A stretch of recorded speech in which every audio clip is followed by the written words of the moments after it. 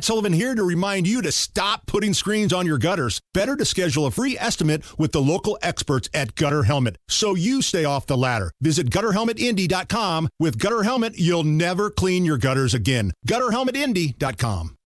So, Mondo, since it's your last day, can I hear what it would sound like if our news director, Chris Davis, was giving us the temperature? Yes, it is 61 degrees here in the American Standard Heating Weather Center on 93 WIBC. Let's do a little legal stuff. Crime, punishment, judges, legal stuff.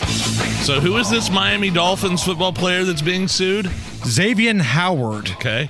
So he has been sued by a former fling, as it's being dubbed as, because she claims that old Xavier gave her an incurable STD, and now she's lawyering up. Come on, nothing a little Valtrex can't fix. Trust the man. He knows what he's talking about. In the lawsuit, which was filed in Broward County... I get cold sores, all right? It's not for genitalia. You don't have to convince me. But do you think the listeners are buying it? Nope. The unidentified woman claims that Howard asked her out on a date in 2018 and even showed her negative results of an STD screening test that he'd recently undergone, which is always a great icebreaker on dates that I found. Hey, yeah, can you bring your wallet? And don't forget your STD test.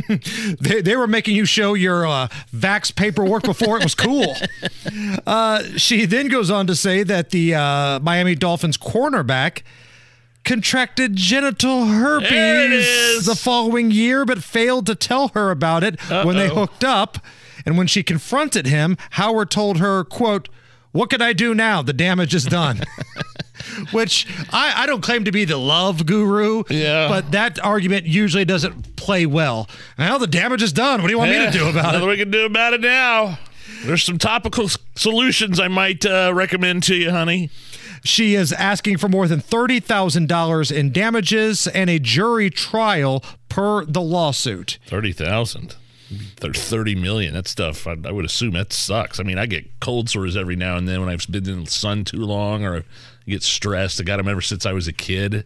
Sucks. And then when you go to the pharmacy, you feel like you have to I told that story. Right. Win over the support of the pharmacist.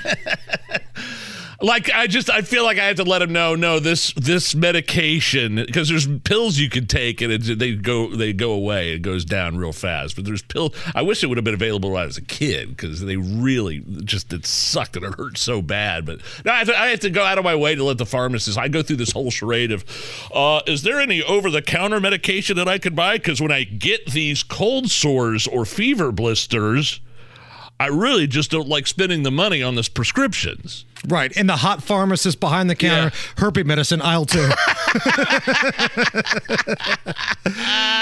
I know they're kind of in the same family of STDs, but I don't know. I think I got it when I was a kid.